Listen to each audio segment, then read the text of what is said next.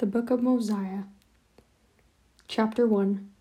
King Benjamin teaches his sons the language and the prophecies of their fathers. Their religion and civilization have been preserved because of the records kept on the various plates. Mosiah is chosen as king and is given custody of the records and other things, about 130 to 124 BC.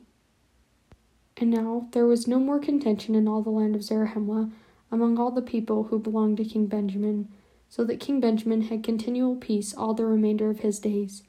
It came to pass that he had 3 sons, and he called their names Mosiah, and Helarum, and Helaman, and he caused that they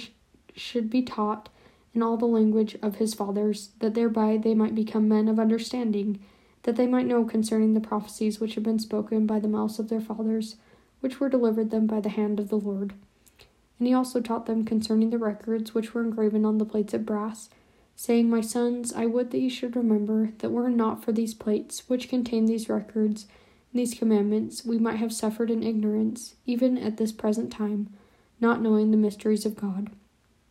For it were not possible that our father Lehi could have remembered all these things, to have taught them to all his children, except it were for the help of these plates. For he, having been taught in the language of the Egyptians, therefore he could read these engravings, and teach them to his children, that thereby they could teach them to their children, and so fulfilling the commandments of God, even down to this present time. I say unto you, my sons, were it not for these things which have been kept and preserved by the hand of God, that we might read and understand of his mysteries, and have his commandments always before our eyes, that even our fathers would have dwindled in unbelief, and we should have been like unto our brethren, the Lamanites, who know nothing concerning these things, or even do not believe them because they are taught them. Because when they are taught them, because of the traditions of their fathers, which are not correct. O my sons, I would that ye should remember that these sayings are true, and also that these records are true. And behold also the plates of Nephi, which contain the records and the sayings of our fathers, from the time they left Jerusalem until now, and they are true. And we can know of their surety, because we have them before our eyes. And now, my sons, I would that ye should remember to search them diligently, that ye may profit thereby, and I would that ye should keep the commandments of God, that ye may prosper in the land, according to the promises which the Lord made unto our fathers. And many more things did King Benjamin teach his sons, which are not written in this book. And it came to pass that after King Benjamin had made an end of teaching his sons, that he waxed old, he saw that he must very soon go the way of all the earth. Wherefore he thought it expedient that he should confer the kingdom upon one of his sons. Therefore he had Mosiah brought before him, and these are the words which he spake unto him, saying, My son, I would that ye should make a proclamation throughout all this land, among all this people, or the people of Zarahemla, and the people of Mosiah who dwell in the land, that thereby they may be gathered together, for on the morrow I shall proclaim unto this my people, out of mine own mouth, that thou art a king and a ruler over this people, whom the Lord our God hath given us. And moreover I shall give this people a name, that thereby they may be distinguished above all the people, which the Lord God hath brought out of the land of Jerusalem.